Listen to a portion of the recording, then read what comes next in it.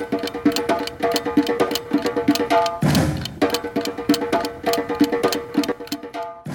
I'm Dave Ekman, President and CEO of the Greater Wausau Chamber of Commerce. Welcome to this segment of the 2-Minute Drill. Over the last 3 months, we've showed you different parts of our community, from 3rd Street, from the YMCA, down to the Wausau Center Mall, the 400 block, and behind me, Granite Peak Ski Area, and then the river, the powerhouse, and the depot. You take a look what's going on in this community right now. We are on the cusp of big changes, things that are going to be imperative for our community to thrive and grow in the future.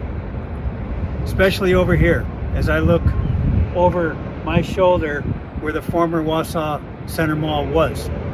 We took it down about a year ago. In August of 2021, it was down, and you can see it now, ready, poised for development.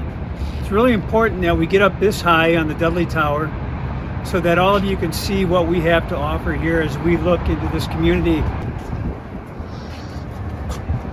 And here you see Rib Mountain State Park, Granite Peak. You can see the potential, the crossroads of commerce there. And we're downtown, right here in the middle of the city. And we have a big development which is ready to occur.